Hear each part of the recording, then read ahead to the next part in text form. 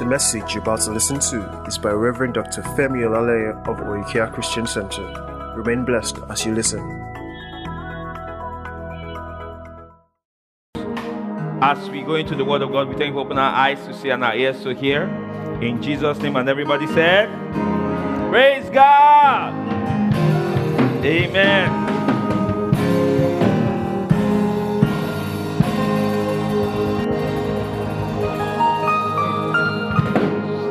Amen. Praise the Lord. Yeah, it's been a rainy morning. Hallelujah. Really rainy morning. So usually, what normally happens when, if the Lord was to say, I'm going to come on a rainy morning, some people are not going to go to heaven. He says, only those who are finding church on a rainy morning when I come are going to heaven. Some people say, oh Lord, this I don't have AC in my house, so when rain falls, that's the only natural AC I'm ever going to get. So they're going to miss it. Amen. But don't worry. Even if he comes on a rainy morning and you sleep off, you'll wake up with him. Hallelujah. Praise God. Okay. Are you ready for the word? All right. Sorry if we came a bit late. We had some traffic issues after preaching first service in Solidary Church. Hallelujah. Now, last week, we were able to show that the post-resurrection ministry of Jesus is in the believer. The post-resurrection ministry of Jesus is in the believer. We saw that the death, burial, and resurrection of Jesus made it possible for man to have a place in God and for Jesus, via his Spirit, to live in men. We saw that the incarnation of Jesus, praise God, the incarnation of Jesus Christ, all right, was God with us. The incarnation of Jesus Christ was God with us.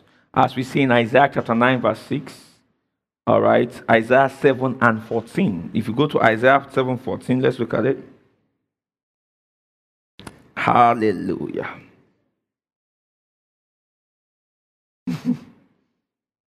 Now, it says here, in Isaiah 7:14, it says, therefore the Lord himself shall give you a sign. Behold, the virgin shall conceive, and bear a son, and shall call his name what?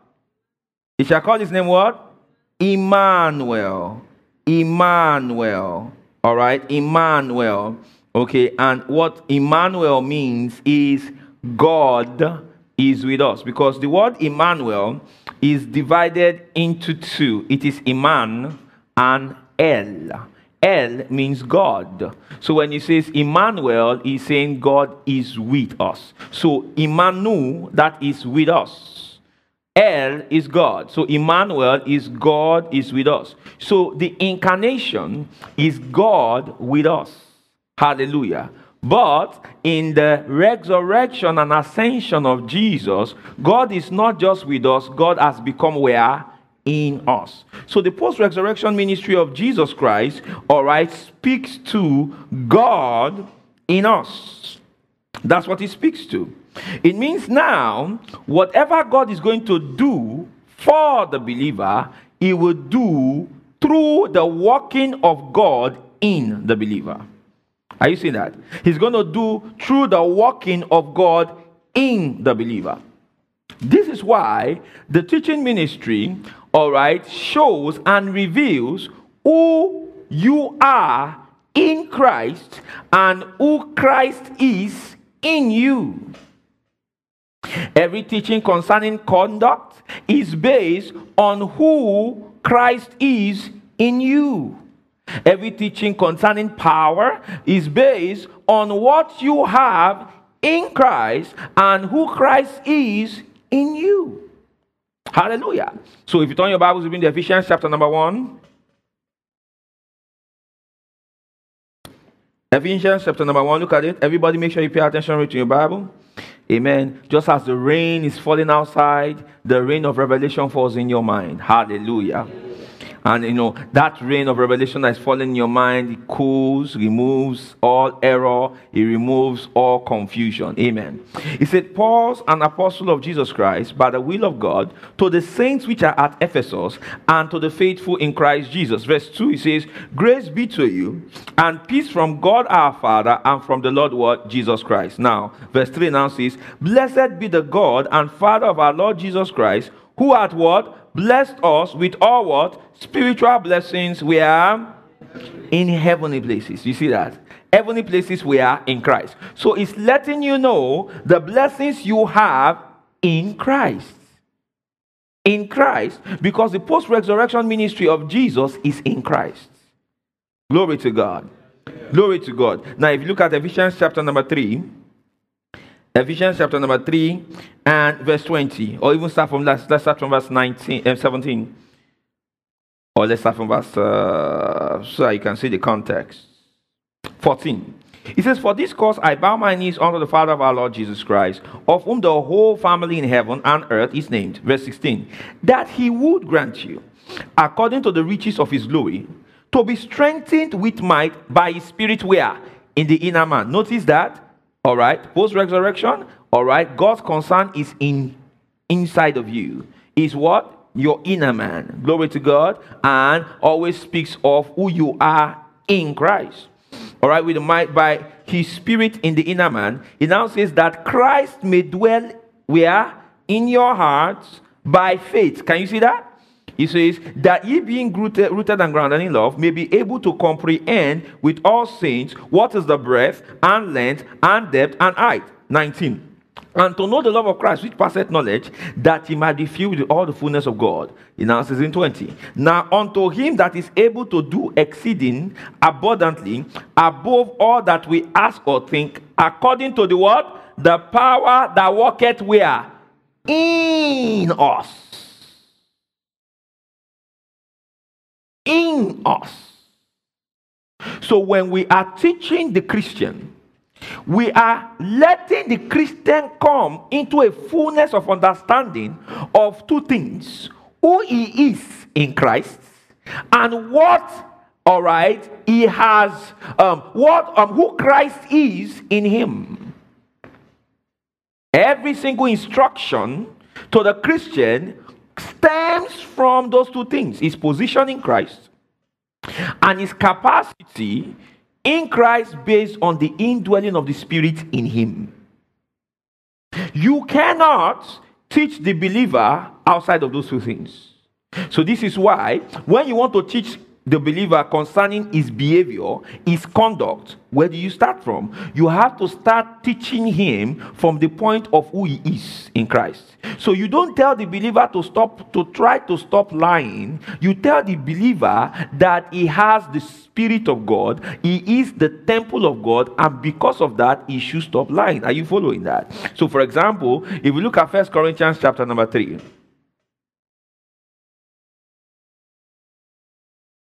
1 Corinthians 3,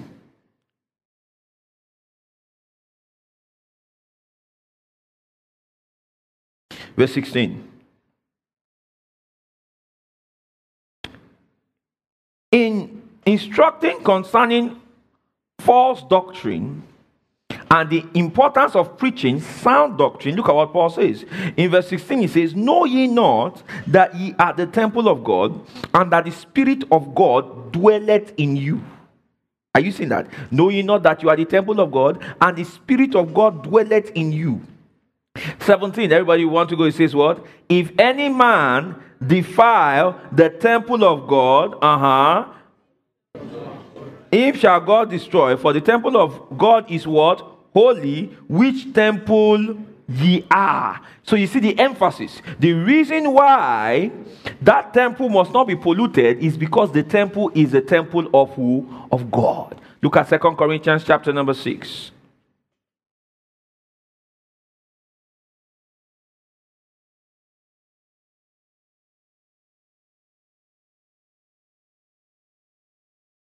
Hallelujah.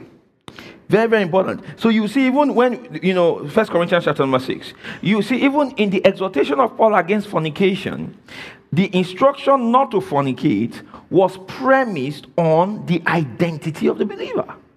Look at the 1 Corinthians chapter 6, number 16. Yeah, by the way, welcome to church, Albert and Yinka as a couple. Praise God. Mr. and Mrs. Albert. Well, are they doing all right? Are they here? Praise God. Why people not sitting down together? You sit down together now. So you are learning the word together. Amen. Praise God. 1 Corinthians 6. Are you ready? Verse 15. It says, know ye not that your bodies are members of Christ? Shall I then take the members of Christ and make them the members of an harlot? God forbid. What? Now, notice. The Corinthian church had an issue with fornication. You understand? And the reason why they had an issue with fornication was because they were in a city where they worshipped a particular goddess, all right, Astaroth, all right. It has different, they call it Diana, different names, Queen of Heavens, but, Astaroth, and all of that. So, in Oriental religions that involved a feminine goddess, usually, even feminine goddess or even male goddess, all right, usually what normally happened in such societies was that there was a preponderance of worship through sex. So they will have a lot of prostitutes in the temple, male and female prostitutes in the temple. And the entire city will be given to sexual perversion. Right? So the Corinthian church, or the city of Corinth, if you go and do your study, you find that the city of Corinth was actually a coastal city. And they were actually a hub, a business hub. They were rich. It was a rich city. Because, back then, if you had a coastal city, then it meant that a lot of, ships came in to the city, brought goods, then there was a lot of business, a lot of exchange going on in those places, in those cities. You understand? So, all right, so you had that, and you had prostitutes, you had supply, you had demand, so there was sexual perversion there. So they normally used to have sexual parties, all sort of perversion that you can think of as it concerns sex. The Corinthians, all right, they did it. All sorts, they did it. You understand? So now, when Paul went there and preached the gospel to them, they started getting saved. But the challenge was that even though they got saved, they were not yet taken out of the city of Corinth. So that culture that was prevalent before they got saved was still being practiced by these people that just recently got saved. So you still found a lot of sexual immorality. So if you look at 1 Corinthians chapter 5, you had a case of a guy, a young man, all right, that saw his father's wife. Obviously, his own mother must have died or something. He saw his father's wife and liked his father's wife and toasted his father's wife, and the father's wife agreed. And he now began to sleep with his father's wife and started going on with brethren. This guy was a brother in church. Praise God. Now here's the thing. The wife was a sister in church. Then the father? The father was our guy in church. So imagine that kind of scenario where a son took his own father's wife, and got living with his own father's wife as man and wife, and they were coming to church. And the father was coming to church, and they were speaking in tongues. Look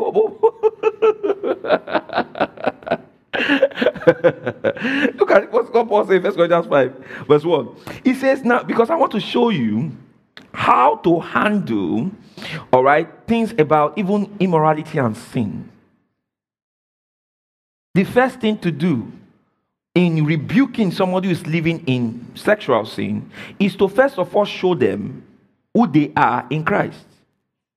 All right? Because the change in conduct must actually be drawn from an understanding, a reaffirming of your identity. Any change in conduct that does not stem from an understanding of your identity in Christ is temporal. Is what? Is temporal. 1 Corinthians 5 verse 1. He said, it is reported commonly that there is what? Fornication among you. Do you know what I mean when I said it is reported commonly? It means it is normal. That means whenever they said, these Corinthians and fornication. You understand? There was no outreach. It's like when you say there was Boko Haram attack in the north. You understand? Or there was gun violence in America. The first time you heard it, you're like, But after some time, that's what normally happens in that side. Do you get what I'm saying? You understand? It's what normally happens. Boko Haram, yes, no happen in the north. You understand? If you don't want that, don't go to the north. You get? So it's like that. Corinthian church and sexual, it's normal. They are like that. It's like, it's just their culture. You understand? Their culture, you understand? That's what they do. They just sleep around by nature. So Paul said it is reported commonly that there is fornication among you. They now said such fornication as is not so much as named among the Gentiles. So that means they took it to another level. Oh, hallelujah. Let me tell you something about the devil. Do you want to know something about the devil? If you get saved, maybe you are living a particular sin, you heard the gospel, then you accept the gospel, then you get saved. Then you are, with the word, word. Then you now drop off the wagon. Maybe you stop following, within the word of God, and you just, you want to take a break. Then you now fall back into that sin. Let me tell you something. The devil will now increase your support and the provision for that sin. Remember when the Bible says, Jesus said, when an unclean spirit is gone out of a man, he goes walking through dry places. And when he finds no place to rest, what does he do? He goes back to that place he left. And when he sees that everything is in order, but nothing has taken the space, he says he goes to look for what? 7 spirits more wicked than himself. And he says the state of that man is worse than at the first. That's what was happening here. Hallelujah. I said hallelujah. All right. Then he says, and ye are puffed up, and have not rather mourned, that he that had done this deed might be taken away from among you. So Paul is saying that this guy took his father's wife, and he continued, and so his issue was not what the man did. His issue was that the church had not responded to it. Are you following? Now let us now see how he wants to now correct this issue of fornication. In 1 Corinthians 6, look at what he says. He says, know ye not that your bodies, verse 15, are members of Christ? Shall I then take the members of Christ and make them the members of an harlot? God forbid. So the reason why I do not take my body and go and give it to someone who is not my wife is simply because what? My body is what? My body belongs to who? Christ. So that means that consciousness of who owns my body is actually what will make me live holy. Hallelujah. Are you seeing that? He says what? Shall I then take? All right? He says, all right? Knowing not that your bodies are the members of Christ. That means my body is a member of Christ. Shall I then take the members of Christ and make them the members of an harlot? What? God forbid. What? Know ye not that he which is joined to an harlot is one body? For both said he shall be one flesh. But he that is joined unto the Lord is one spirit. Flee fornication. Every sin that a man doeth is without his body. But he that committed what? Fornication sinneth against what? His own body. What? Know ye not that your body is what? The temple of the Holy Ghost, which is in you, or who is in you, which ye have of God, and you are not your own. So, the presence of the Holy Ghost on your inside is the proof that you are the possession of God. Say out loud, I'm the possession of God. So that means the presence of the Holy Spirit on your inside is God saying, you belong to me. And the consciousness that God, all right, that the consciousness that you belong to God and you have been bought with a price, that is what will keep you from living in sin. Are you following? Come on, are you following? Where you go, this hand is not for that. These legs are not for that. My mind is not for that. My head is not for that. My body is not for that. I am the temple of the living God. The consciousness that you are God's temple. The consciousness that God, hallelujah, owns you. That's what's going to keep you from sin. 1 Corinthians 7. 1 Corinthians, let's look at 1 Corinthians 6 first, verse 20. It now says, for you are what? Bought with a price. Everybody say, I am bought with a price. Again, I am bought with a price. Say it again, I am bought with a price. I am bought with a price.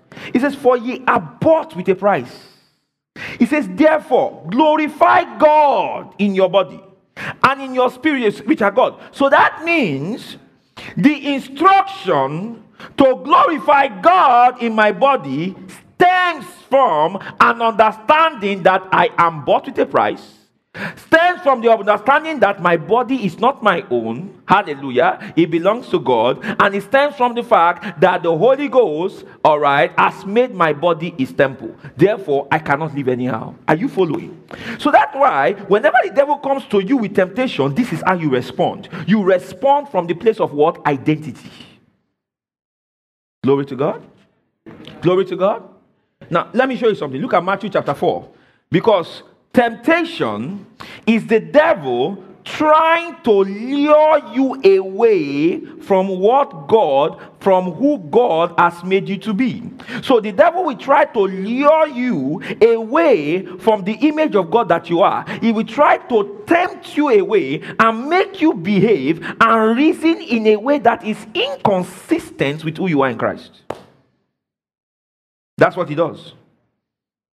I said, that's what he does. Praise God. I said, praise God. Let me show you. Matthew chapter 4.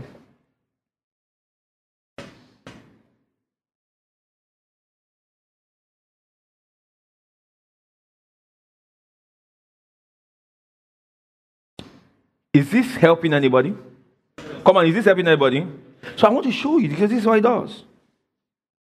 This is how it does. Because I'm going to teach you how you can allow the man you are in Christ, the spirit within you, to take ascendancy in your life and be magnified in your life, and ensure you can put to death all the deeds of the body, and ensure you can walk in such a way that the flesh does not have any kind of power ascendancy over you. How many of you like that? Praise the Lord. So you need to know how that happens now. Matthew chapter 4. Now look at verse 1. Everybody read. It says what? Then was Jesus led up of the Spirit into the wilderness to be what? Exactly. The devil will tempt you. Just as he tempted Jesus. To be tempted of the devil. Now it says, and when he had fasted 40 days and 40 nights, he was afterwards an hungered. Verse 3. Everybody read. It says what? And when the tempter came to him, he said, so hold on. When the devil wants to tempt, he will tempt through words. You understand? Words. Certain thoughts will come to your mind. Is this clear? He said, if thou be the Son of God, command that these stones be made bread. Now notice that the devil tempts Jesus using questions. Notice that. Questions. When the devil wants to actually tempt you from a place of conviction in what God has said, he will raise questions, logical questions, by the way, to try to sway you away from it. For example, in Genesis chapter 3, in speaking to Eve, the devil asked a question. The first question in the Bible was asked by the devil. Glory to God. Genesis 1, there's no question there. Genesis 2, there's no question there. You understand? No question. The first question in the Bible was asked by the devil, and he says, as God said. So the devil raises questions that are diametrically opposed to the thoughts of God. That is how the devil operates. So the devil raises questions that, questions the word. There is nothing wrong in asking questions, but the devil doesn't ask questions, the devil questions. It's not the same. To question a thing is to say that the thing that was told to you is a lie. Hallelujah. To ask question is to seek clarification concerning the thing that was told you. They are not the same. All right. The person who is seeking clarification wants fuller understanding, but the person who is questioning is trying to lure you away from that thought. You know, that thought process. Are you following? So that's why you find somebody who believes, who says there is no God. He will ask you questions that question your belief in the fact that there is God. Are you following? That person is not asking questions to get clarity concerning who God is. This person is questioning your position, all right, on what you say about God, or questioning the authority and the veracity of the Bible. So what the devil does is that he questions. So he will come, you understand, from that. So for example, concerning marriage, he will say, had God said anywhere that it is one man, one wife? Glory to God. Didn't David have many? Didn't Moses have two? Are you saying this? Didn't this one have this? This one didn't have that. So why are you sticking with one? Hallelujah. You now begin to say, but biologically it doesn't make sense to have one. So he comes from that place of logical thinking to try to raise a stronghold that is against the word. Are you paying attention? So you now find out that that person now is swayed away and begins to live a life in another way with a conviction that they are right. Check those who are deceived.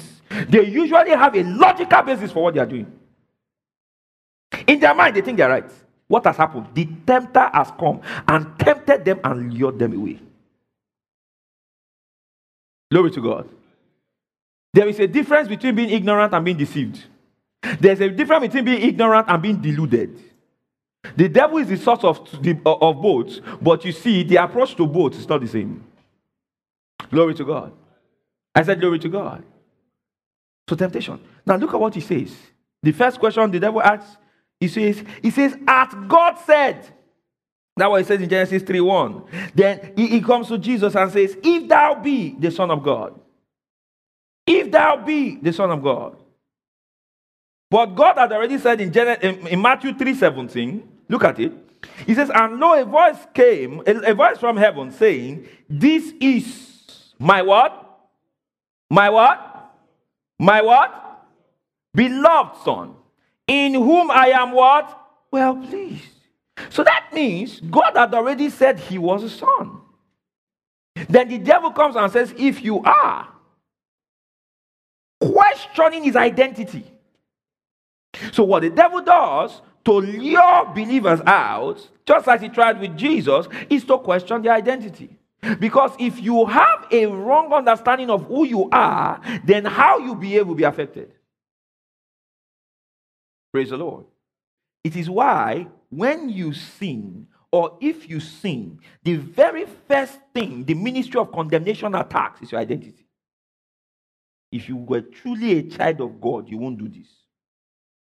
If you were truly born again, are you saying that? If you were truly, you won't lose your anger. If you were truly, why? Because what the devil is going for is the identity, that image of you have. Because if he can cause that, a dent in that image, if he can cause you to see yourself less than God has made you, he will now make you try to walk and strive to attain to what you already are.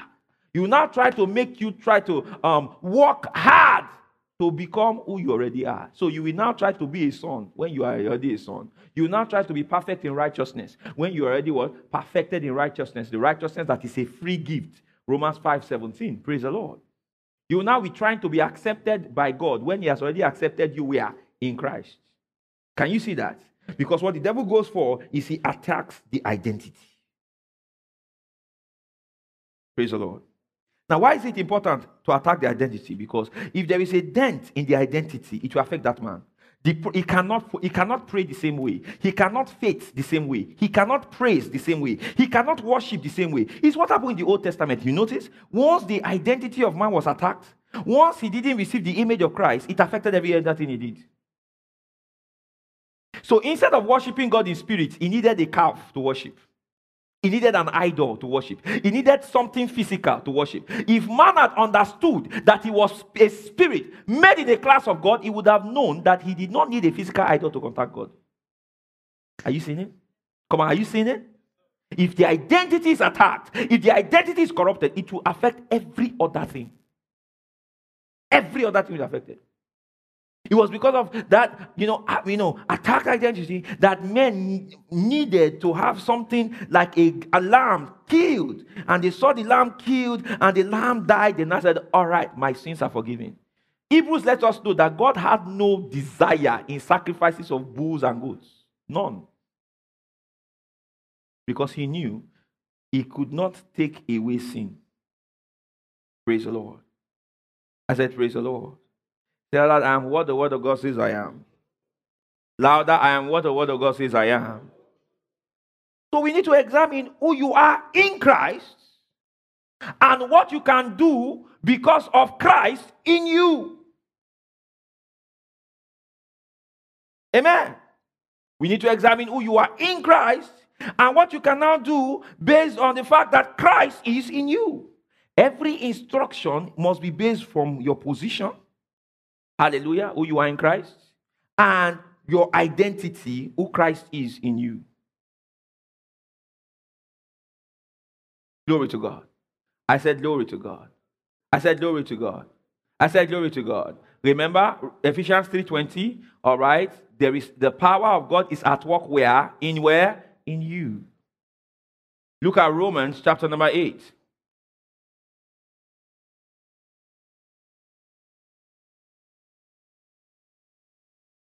Just thank God. How many of you watch football here? So grateful. You think I was going to let it pass? No, I can't let it pass. My team, Chelsea, was able to, pull through, yesterday. Thank God. It's good to have a good coach. Praise the Lord. There are different kinds of coaches. There's the Ole Gunnar Solskjaer, almost there. We know he will never really succeed. Then there's the coach like Tuchel. Amen, somebody. We know that he will succeed. Glory to God. Then you have Arteta. It's not possible for you to succeed. I was talking to a friend yesterday. I said that let us have a bet. If Chelsea, I can't believe he accepted it. Arsenal fans, they've been deluded. Praise God. Because I said, all right, if you fail to win the Europa League, you're going to sing a video and record yourself singing Thunder Fire You, all right, to Arsenal, and you must tag Arsenal. And I said, if Chelsea loses the FA Cup, I will sing Thunder Fire You to my club. And he accepted. I was like, wow, you see, this is what I'm talking about. You didn't even say I should win Champions League. FA Cup, I'm going to play Leicester or Southampton. I will beat them sleeping. You understand? Even my second sister, we beat them. Except God is against me.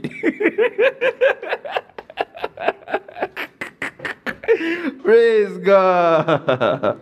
All right, that was just a side talk. Now, Romans 8. Pay attention. Notice who you are in Christ. Position, Christ in you. Identity. Who you are in Christ. Position, Christ in you. Identity. Romans chapter 8. Now, pay attention. Look at what it calls you. All right, in verse 7. It says, because the carnal mind is enmity against God. For it is not subject to the law of God, neither indeed can be. Verse 8. He says, so then, they that are where? Talk to me. They that are where? In the flesh. Cannot what? Please God. So that means he's saying the flesh is a location. They that are in the flesh. They that are what? In the flesh cannot please God. So the question you now ask is this: are you in the flesh? Because if you are in the flesh, that means you got a problem. You can't please God. You can't please God. So when he's talking about in the flesh there, all right, is he talking about actions or is he talking about a position, a place? Let's see it. He says, they that are in the flesh cannot please God. He now says, verse 9, everybody read. He says what? But ye are not where? But what? If so be that what? Talk to me. If those be that what? The Spirit of God dwell in you. Now, if any man have not the Spirit of Christ, he is what? None of it. So that means he's saying, if the Spirit of God dwells in you, you are in the Spirit. Tell that I am in the Spirit. Because the Spirit of God dwells in me. Again, I am in the Spirit. Because the Spirit of God dwells in me. Now the question is this: how do I know I am in the Spirit? How do I know I have received the Spirit? Well, if you turn your Bibles to 1 Corinthians chapter number 12.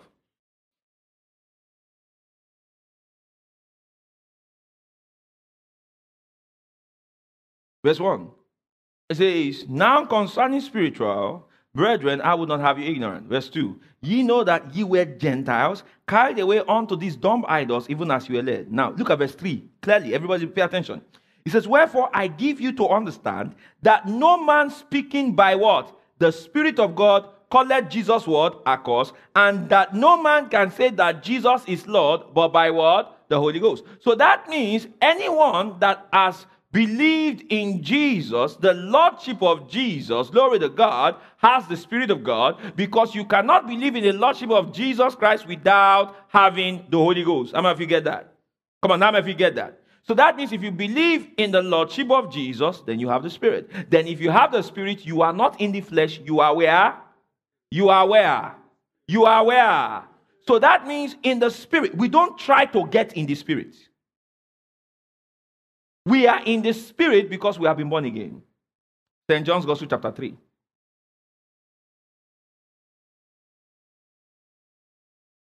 Because some people say, oh yeah,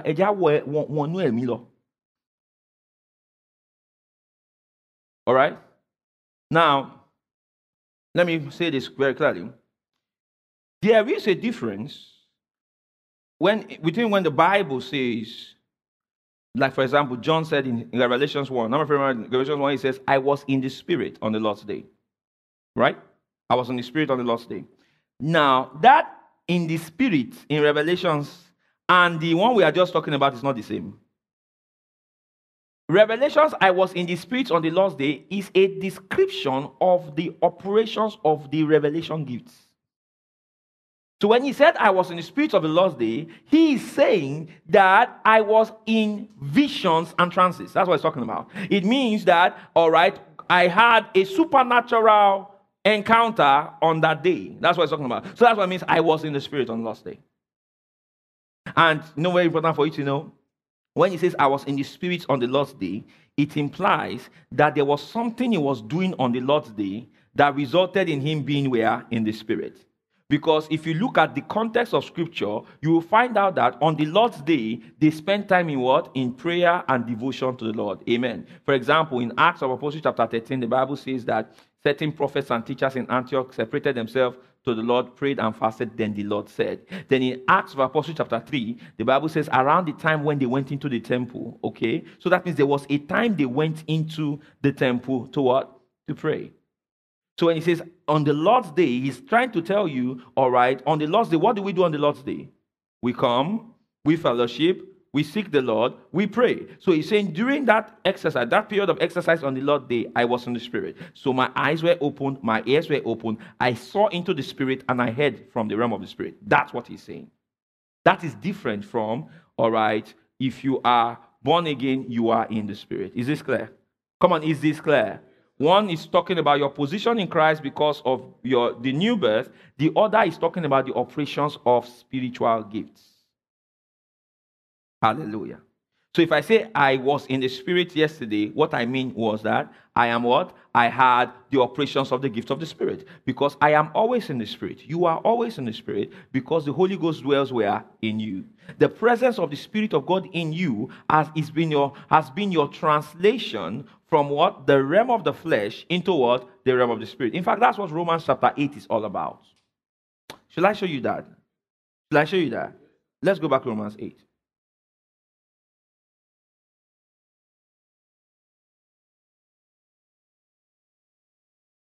Look at Romans 8 and verse 1. It says, there is therefore now, pay attention, it says, there is therefore now no condemnation to them which are in Christ Jesus. Right? Now, in the originals, this part where it says, who walk not after the flesh, but after the Spirit, is not there. All right? But let's leave it there. Because it doesn't change anything, if you understand what he's saying. Because when he says, walk not after the flesh, all right, but after the Spirit. To walk after the Spirit is to believe in Jesus. To walk after the flesh is not to believe in Jesus. Because walking after the flesh is seeing Jesus after the natural eyes, calling him the son of Joseph and Mary, calling him the carpenter. You understand? That is what it means to walk after the flesh. Because the context of walking after the flesh in Romans 8 is in who Jesus is, the gospel message. You understand? You have to read Romans 7, you have to read Romans 6, you have to read Romans 5, Romans 4. The essence of that message of the book of Romans is the gospel. So the man who walks after the flesh is the one that hears the gospel and says, no, Jesus is just a man. You understand? Jesus is just a carpenter. We knew his brothers, we knew his sisters. Don't tell me he's the son of God. The man that walks after the Spirit is the one that hears about Jesus and responds to Jesus after the Spirit and not afterwards. After the flesh. Are you paying attention? So walking after the flesh, all right, because it didn't say walking in the flesh. It says walking after the flesh. After. That means the flesh is the pattern and I pattern after it. The Spirit is the pattern and I pattern after it. So walking after the flesh is what? All right, patterning my lifestyle, my belief system after the flesh, which is devoid of the Spirit of God. As you will see as we go on. Verse 2 now says, for the law of the Spirit of life in Christ Jesus had made me free from the law of sin and death. So that means the law of the Spirit of life and the law of the Spirit, law of sin and death are two different laws. Amen. The law of the Spirit of life and the law of sin and death are what? Are two different laws. It now says, the law of the Spirit of life in Christ Jesus had made me free from the law of sin and death, which means he was in the law of sin and death. Amen. Are you guys paying attention? He was in the law of sin and death, but by the operation of the Holy Ghost, he's not under another law, the law of Spirit of life. Amen. Now look at verse 3. Let me put my hand like this. Flesh, life. Painful, but let's just do it. Let me put it down. Painful. Hallelujah. He says, for what law the law could not do, in that it was weak through the flesh, God sending his own Son in the likeness of sinful flesh, and for sin, condemned what? Sin in the flesh. That the righteousness of the law might be fulfilled in us, who walk not after the flesh, but after what? Are you seeing this now? Come on, are you seeing it now? Now, he says the righteousness of the Lord might be fulfilled in us, who walk not after the flesh, but after the Spirit. For they that are after the flesh do mind the things of the flesh, but they that are after the Spirit, the things of the Spirit. For to be carnally minded is death, but to be spiritually minded is what? Now he moves from when he's talking about after the flesh and after the Spirit, he's talking about mind. Right? Because he's talking about carnally minded and what? Spiritually minded. So that means after the flesh and after the Spirit is actually defined based on your thinking. Amen? Minded. Mind. All right? Your thinking. It now says, for to be carnally minded is death, but to be spiritually minded is life and peace. We will explain this. All right? Because the carnal mind is what? Enmity against God. For it is not subject to the law of God, neither indeed can be. Okay, so if the carnal mind is enmity against God, and the carnal mind is in opposition against God, all right, it means the carnal mind rejects, all right, what God is offering. What is God offering? Life. Eternal life. Is that correct? So if the carnal mind is rejecting eternal life, if the carnal mind is rejecting the life that God gives, it means that the carnal mind is going to abide in what? In what? In what? In what? Talk with confidence now. Death, right? If you reject life, what do you have? If you reject light, what do you have? Darkness. Is that correct? For God so loved the world that he gave his only begotten Son, that whosoever believe in him should not perish but have what? To have what? So that means the carnal mind is the mind that does not believe in Jesus and as such does not have eternal life but have what? Eternal death. Are you seeing this? So the carnal mind is an unbelieving mind. Those that are in the flesh are the unbelievers. Come on, is this clear? Why? Because they are unbelieving, or they are unbelievers because they've rejected God's offer of life available where? In Christ Jesus. And because they've rejected God's offer of life available in Christ Jesus, what they have is death. The carnally minded is death. But the spiritually minded is what? Life and peace. Why is the spiritual minded life and peace? Because the spiritual minded person is the one that has accepted what? The offer of God in who? In Jesus Christ. And for God so loved the world that he gave his only begotten Son, that whosoever believeth on him should not perish but have what? Eternal life. So the man who believes has eternal life. Therefore, the man who believes is spiritually minded. Clear? Clear? This man who believes is spiritually minded. Glory to God. A spiritually minded is life and peace. He says, because the carnal man is enmity against God, for it is not subject to the law of God, neither it can be now. He says, so then they that are in the flesh, that is those who are unbelieving, cannot what? Please God. So that means without faith, you can't please God. Remember? Without faith, it is impossible to what? To please God. Without faith in who? Without faith in Jesus. Can you see it now? Come on, can you see it now? All right. So it says, next verse, it says, because carnal man is enmity against God, for it is not subject to the law of God, neither it can be. So then they that are in the flesh cannot please God. 9. But ye are not in the flesh, but in the spirit. If so be that the Spirit of God dwell in you. Now, if any man have not the Spirit of Christ, he is what? He is none of his. Now 10. And if Christ be in you, the body is dead because of sin, but the spirit is life because of what? Righteousness. But if the spirit of him that raised up Jesus from the dead lives in you, he that raised up Christ from the dead shall also quicken your mortal bodies by a spirit that dwelleth in you. Emphasis, the spirit that dwelleth in you. Therefore, brethren, we are debtors not to the flesh, to live after the flesh. Now, notice. Now, he's now talking about, he says, verse 12, therefore, brethren, we are debtors not to the flesh, to live after the flesh. Verse 13, everybody read. He says, for if ye live after the flesh, ye shall what? Die. But if ye live through the Spirit, if ye through the Spirit do mortify the deeds of the body, ye shall what? Live. For as many as are led by the Spirit of God, they are what? Sons of God. Now, notice something. That word led there, when it says for as many as are led by the Spirit of God, the word led there, all right, means to be transported. It means to be born. All right, it is implying a movement from one location to another location. Hallelujah. So when it says for as many as are led by the Spirit of God, they are the sons of God. Now, what two locations have we seen from Romans 8 verse 1? You have the flesh and you have what? The Spirit. So when he says, for as many as are led by the Spirit of God, they are the sons of God. He's saying, as many as are born out of the flesh into what? The Spirit. They are what? The sons of God. So what has happened? The Spirit of God through the gospel has moved us from in the flesh and has taken us to where? In the Spirit. You see that? So that's why the word led there is used.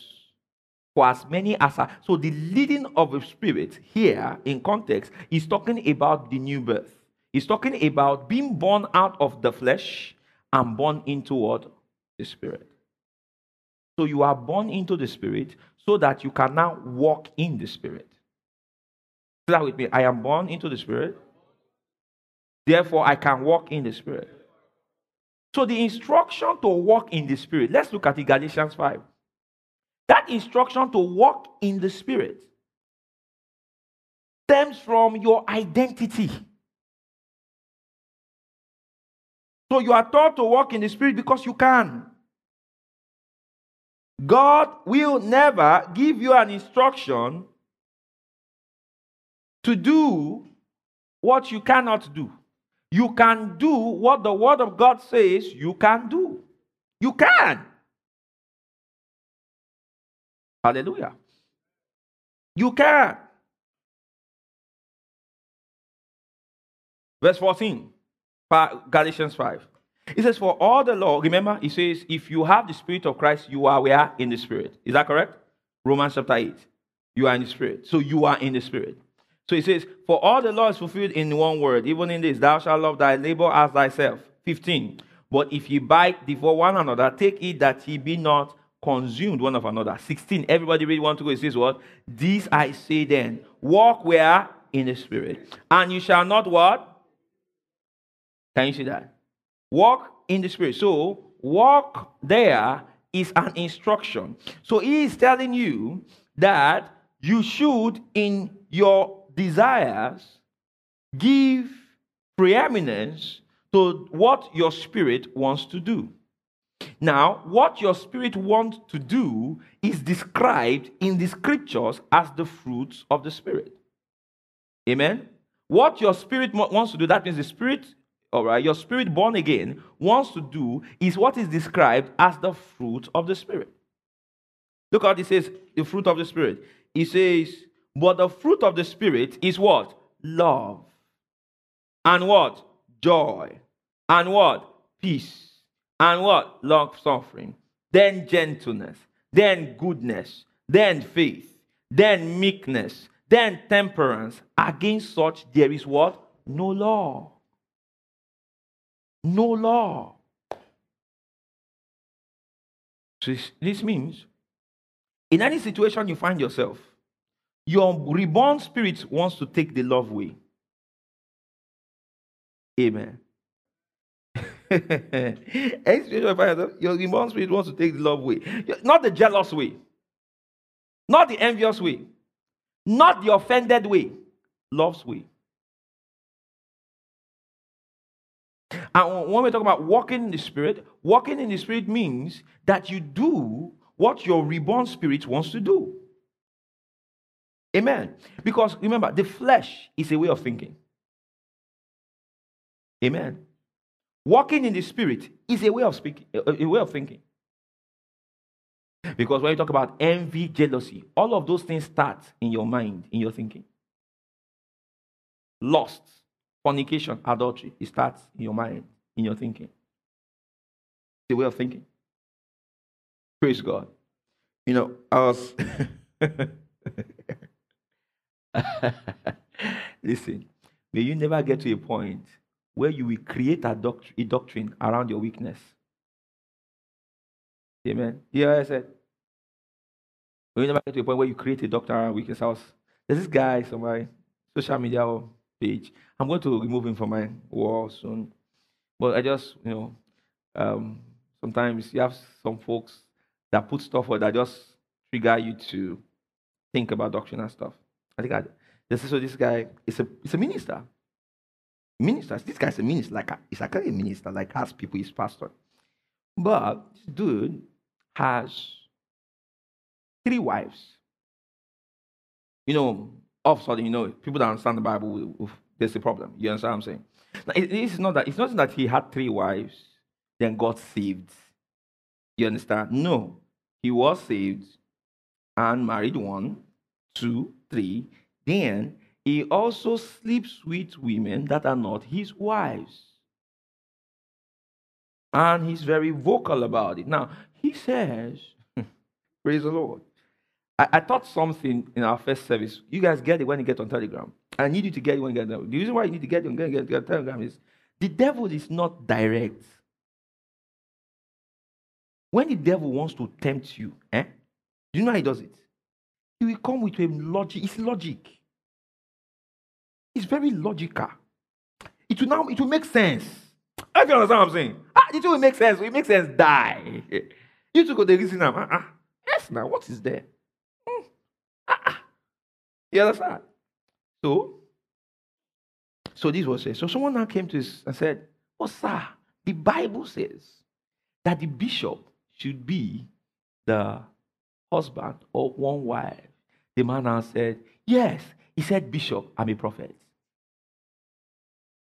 That prophets, God has a special relationship. That God can tell somebody that I give you wives. You understand? To wife. All right. And God can instruct and speak to you and tell you, sleep with her. Oh boy. Praise the Lord. You see, where is that coming from? That is coming from a deception from the devil that says that God can speak to believers outside of the written word.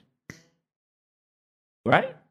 So, when you have that mindset that a voice can speak to you that does not necessarily agree with what's in Scripture because of your special relationship with God, which is special, but is outside the word. You understand? You now find out that you open yourself to satanic deception. But the problem is this. Let me tell you about satanic deception that has gotten to delusion. You will not know or you will not agree that you are deceived. You have plenty scriptures. Because the devil also quotes scriptures.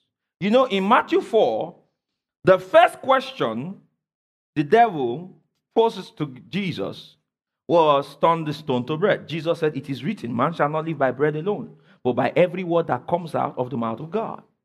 Oh, so they say, oh, you're churchy now. That's good. So the devil comes and says, all right. It takes him to the top of a mountain and said, if thou be the Son of God, throw yourself from this place.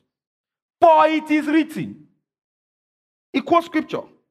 It is written, he shall give his angels charge over you, and they shall bear you in their arms, that thou may not dash thy foot against what? A stone.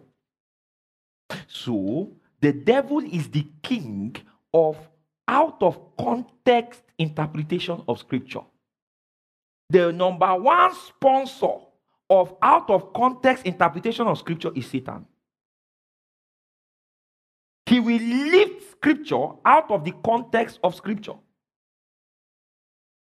And many times, we've said many times that to read the Bible in context is to read some verses before and some verses what? After. But as I have also told you that is one level of context. There is a second level of context, which is to read the scripture, the verse, in the context of what? The entire book. What is this book about? Hallelujah. 2 Timothy 3:15 tells us what the book is about. It's about what? Faith, salvation through faith in who? Christ Jesus. So that means the central theme of the book is to inspire faith in who? Christ Jesus. Any ideology that does not meet with that is outside of that. So you now say, well, Pastor, how does this apply to marriage? I will tell you. Why is it one man, one wife? I will tell you. It's very simple. Marriage is a shadow of the relationship between Christ and the church. Which means when you look at marriage, it is an earthly emblem to let you understand the union between Christ and the church. Then when you find you want to understand eternal life, amen, you understand God's position on divorce is how you know that God will never be separated from the person that has received Jesus Christ. Because I, the Lord, hate divorce. Then he goes on in Matthew 19 and says, what God has joined together, let no man what? Put asunder. He's not talking about, you understand, the marriage is just the physical stuff. He's talking about the man in Christ. Because it is Christ and the church that God brought together. Hallelujah. Because in Ephesians chapter 4, Paul tells us that the mystery of marriage is the mystery of what? Christ and the church. So what God has joined together is the unbeliever and Jesus. He that is joined unto what? The Lord. Hallelujah. So in the new birth, in salvation, there is a joining what? Together. So he says, what God has joined together, let no man what? Put asunder. If polygamy was God's plan, it would now mean that, listen, it would mean that God, Jesus, had more than one bride. That the church of Jesus, all right, for example, we had a church, then it will now mean that there is another belief system that is also a bride. Amen. Then there's another belief system that's under a bride. Amen. So you have one Jesus, many brides. Are you paying attention? So the polygamous posture in marriage does not reflect God's plan for marriage. Glory to God. There is the image, then there is the pattern. Marriage on the earth is the pattern. What is it patterned after? It is patterned after Christ and what? The church. This is why when you look at the instructions to husbands, he will say, wives should submit to their husband as unto the Lord. Then you now tell husband, love your wife as Christ loved the church and gave himself, so you can see what he's saying. So the reason for husband is Christ. The reason for wife is the church. So the wife, by observing the relationship between church and Christ, should understand her relationship with her husband. And husband, by seeing what the church and what Christ did for the church, should understand his relationship to his wife. Not wives. Wife. When the man of God is saying that, I can see Omoge on the road. You understand? And just sleep with her. My wife should be good with it. No problem. I'm the prophet. He's endorsing adultery. And he's seriously what? Deluded. What I call it? Deluded. You cannot hear the word of the Lord from that person's mouth. He's compromised. All right? He has been compromised by the kingdom of darkness. But he doesn't know it. And that's how the devil works. Secret society. The devil, he will compromise you, delude you, and you are not aware. It will take serious revival for them to revive you out of that slumber. Glory to God. I said, glory to God. Yeah. Say aloud with me. I am what the word of God says I am. Louder. I am what the word of God says I am. I can do what the word of God says I can do. One major thing you need to realize as a Christian is this: you have forgiveness. Forgiveness of sins is not a future reality. In fact, forgiveness of sins is not just the wiping out of the record of your sin. There is something forgiveness of sins does to you. Remember Mary Magdalene. Remember Mary Magdalene? The Bible tells us that she came and she broke the alabaster box at the feet of Jesus, and she wiped his feet with her hair. Then the Pharisees and Sadducees said, in their heart, they said, if he was a man of God, he would know that she's a woman of sin. But Jesus said, leave her alone. All right? She loves much because she was what? Forgiven much. Which means that what forgiveness of sins does to the believer, the consciousness of that forgiveness is that it brings out a love for God. So a proper consciousness, the fruit of forgiveness of sins is love for God, not love for the flesh. So the preaching of eternal forgiveness spurs the man or woman who feeds on that fact into loving God and loving the things of God. It does not produce lasciviousness. If you find someone who says because he's forgiven, he's living in lasciviousness, he hasn't gotten the understanding of what forgiveness is. Praise God. Does you understand what forgiveness is? Because the forgiveness of sins that Jesus brought was not just a wiping of the record. It was also the production of a new creation. There was a new birth, a new heart, a new life. This man who is forgiven is a new creation. He has no past. The Spirit of God is his nature. Which means if his nature is a spirit, he gravitates towards the Spirit. Hallelujah. The Spirit is his nature. He seeks the things of the Spirit.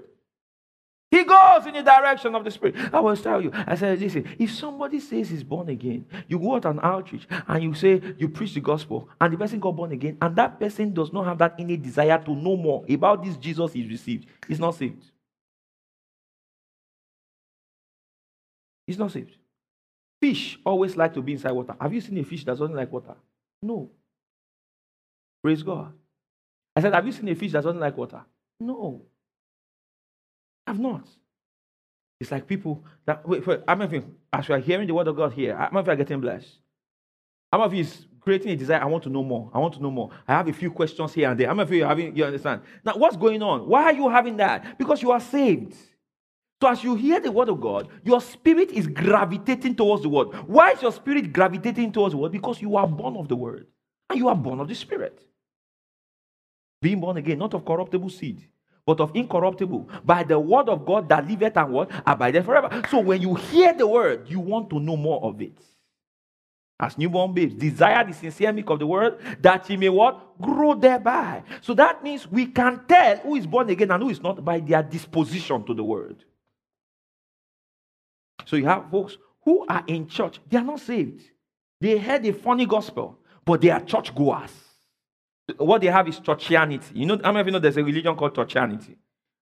Churchianity, that is the religion of going to church, but they are not saved. And sadly, they form the large crowd of people that are in churches. And the funny thing is, the pastors, because they want to have, many pastors, because they want to have large churches, are designing their church program for the churchians, not the Christians. So you have here 1 hour services, 30-minute services, in and out. You just come, we have a conversation about God. Praise the Lord. Let's have a conversation about God. Amen. God loves you. God is with you. You know, there's a certain place in the Bible that says, they don't open Bible there. The guy will just gist. You understand? Have you been able to make a connection with God? Yeah, amen. Can we just give our offerings? Listen, and people, they now come out and say, oh, I like that church. They don't take time. I mean, that's what I'm talking about. Just give me tips. Just tips that we're going to use in my life. Tips. Practical things that will help my here and now be better. Relevant information. Are you following what I'm saying? Relevant information I can use on Monday. You understand? To make it out. Give me tips, investment, Bitcoin, you understand? Give me tips. So that's why churches are bringing people to talk Bitcoin on Sunday morning, bringing people to talk about, you now begin to bring sex therapists on Sunday morning. Sunday morning, in the morning on Sunday, they bring it, and that is the main thing. Then they bring comedians, and people notice, when you bring comedians, nobody's complaining about time. You notice that? How many of you notice that now? You bring comedians, nobody's complaining about time. You bring the band to come and do some worship for us. Nobody's complaining about time. They say, this is relatable, Hallelujah. But when the man of God comes up, he himself knows that the people are not there because of his ministry. So he excused them. I will not preach for long. Then what you have, it was yes. Because the moment it's time for the word, the demons in them says, time. Time. So you guys shares 15 minutes. 5 things to take away to move to your next level. Number 1, aspire. Number 2, you perspire. Number 3, you inquire. Number 4, you acquire. Hallelujah. Number 5, don't misfire. The person will say, man, that's the word. The word. The word. The word. The word. So I need to perspire. What? You understand? Know Christ. Then the funny thing is, after the 5 perspire, you now hear, if you are here and you want to give your life to Christ, how now? No. So people, listen to me. And I'll close with this. The Bible says faith comes by what? Hearing. And hearing by what? The word of God. Which means the faith for salvation is in response to the message preached. If the message is not preached, there can't be faith. How now? It is the word that supplies the faith. So when you are saying if you want to give your life, based on what? If person stands on and say, I want to give my life to Christ, based on what? You now be saying, 25 years ago, I made that decision. I was a poor man, but now I'm a rich man. I trekked to church, now I drive 5 cars, I have 2 jets. Jesus has changed my life. What are they coming out for? For a Jesus that saves or a Jesus that changes lives in terms of jets and cars? So what you are seeing is that Jesus that they are coming at is Jehovah Jeff Bezos. That's what they're coming to receive. It's Jehovah Jeff Bezos. So you now find out that 1 month later, 2 months later, 4 months later, when Jehovah Jeff Bezos doesn't show up, you now begin to hear that they are shaking in their feet. How many of you know what I'm talking about now? Some hearing they are shaking their feet, they are not coming again, things are not moving, they now say, you now be hearing things like, if your life is not changing your church.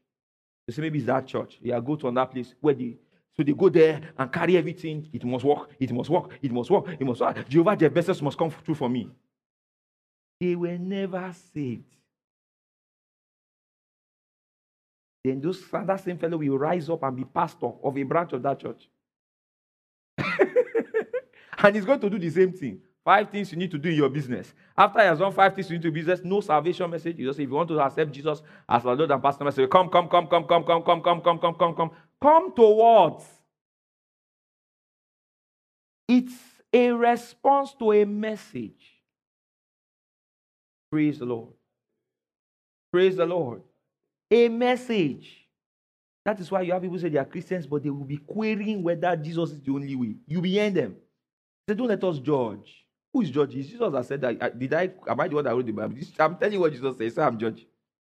Jesus, I'm the way, the truth, and is Jesus. Christians will be saying it because the message they heard was not the gospel. Praise the Lord. I said, praise the Lord. So when you say Nigeria is a religious nation, but there's corruption there, I'm telling you why that is. I'm telling you why it is. There's a lot of fake conversions. Fake. It's fake. How can you're a Christian, Right? Praise God. You are born again. You say you're born again. Born again. Jesus love you, right? Yes. Yeah. You will find that if you do something wrong, your heart, you can't sin in peace after you get born again. The hardest thing is sin, because after you've done it, you don't be finding out that something is just, I don't even know what I'm talking about. That thing you did. You don't be, you understand? You'll not be looking for someone to confess to. Praise God. That's why I always say something. The wrongest person for you as a brother, you say you are dating, then you want to be sinning with, it's a Christian sister. It's the wrongest. You see, you are offside, you are back offside. Because let me tell you what happened. You are seeing like you are kissing, you go and do fornication and stuff like that. It just takes one service. The fire of God will just fall in one service. All of a sudden, that's how we're going to cry. Oh, Jesus. I love you, Jesus. I will not let any man start between. That's what happened.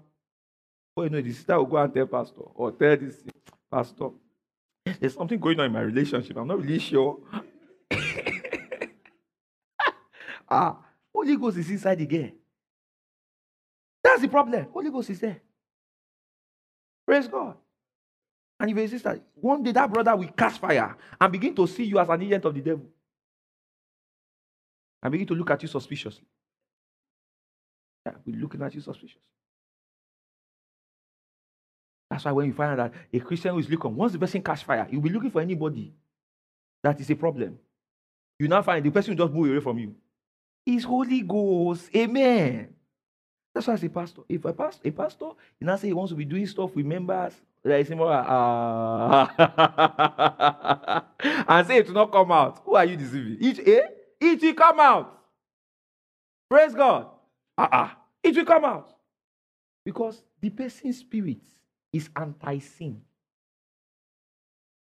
One of the things that you will know that someone is born again is that their nature will repel sin.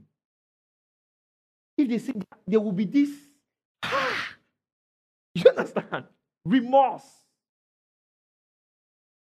But we are forgiven in Christ. Praise God. You want to straighten it out, because you are saved. So all this grace is saying we should be saying, I don't know where they're getting it from. It's not true. Holy Ghost? Oh. No. Holy Ghost is the one that will tell you to return money you stole. Not the one that tells you to tithe on the money you stole. Are you following what I'm saying? How can you steal? You are tithe. What are you to who? Is God that capone that you are not giving his own share? Lord, I stole from you. Here's your share. No, it's not the Godfather. No. They will not give anyway, not in this church, praise God, or any of our churches. If you are a thief, we won't give you front seat to sit down. You understand? We will not. We've never done it. This church is like 10 years old. We will never do it. Hallelujah. Because we are not even inside this thing for money. You say you're a drug dealer. Oh, well, one time I had these folks came to church and they said, Pastor, I want you to pray for us. I said, oh, wow, wonderful. He said, for business to come in. I said, okay. I said, what do you do? Because I don't want to pray without knowing what you do, because you may be a killer. All right, so, and I said, what do you do? The guy said, we internet. I said, I know internet. What do you do? They now said, we do Yahoo. I said, sorry, you what? They you do Yahoo. Yes, Yahoo Plus. I want you to pray that God bless us. We partner with the ministry. I said, sit down here. You came to the wrong place. So. You came in the wrong place. So. Said, I sat down there. Preach the gospel to them. Wire them with the word. Yes. Because for the fact that they could bring that to me, it means that they've not heard the word of God from me. Where? Are you following? That's down. Wire them so that you understand. Wired. You want to steal somewhere and give where? Yeah, God forbid. We don't want. Glory to God. We don't want. Stealing money. Our God does not have to give us stolen money for us to prosper. Amen. It's not a ready God. It's not a jati God. It's a good God. Lift up your hands towards heaven and bless his name. Have you been blessed? Oh, come on and just pray in the Holy Ghost. Man, taka babahaya. You have just listened to a message by Reverend Dr. Femi Olaleye of Oikea Christian Center. For other messages, visit our website at www.oikeacc.org. Remain blessed.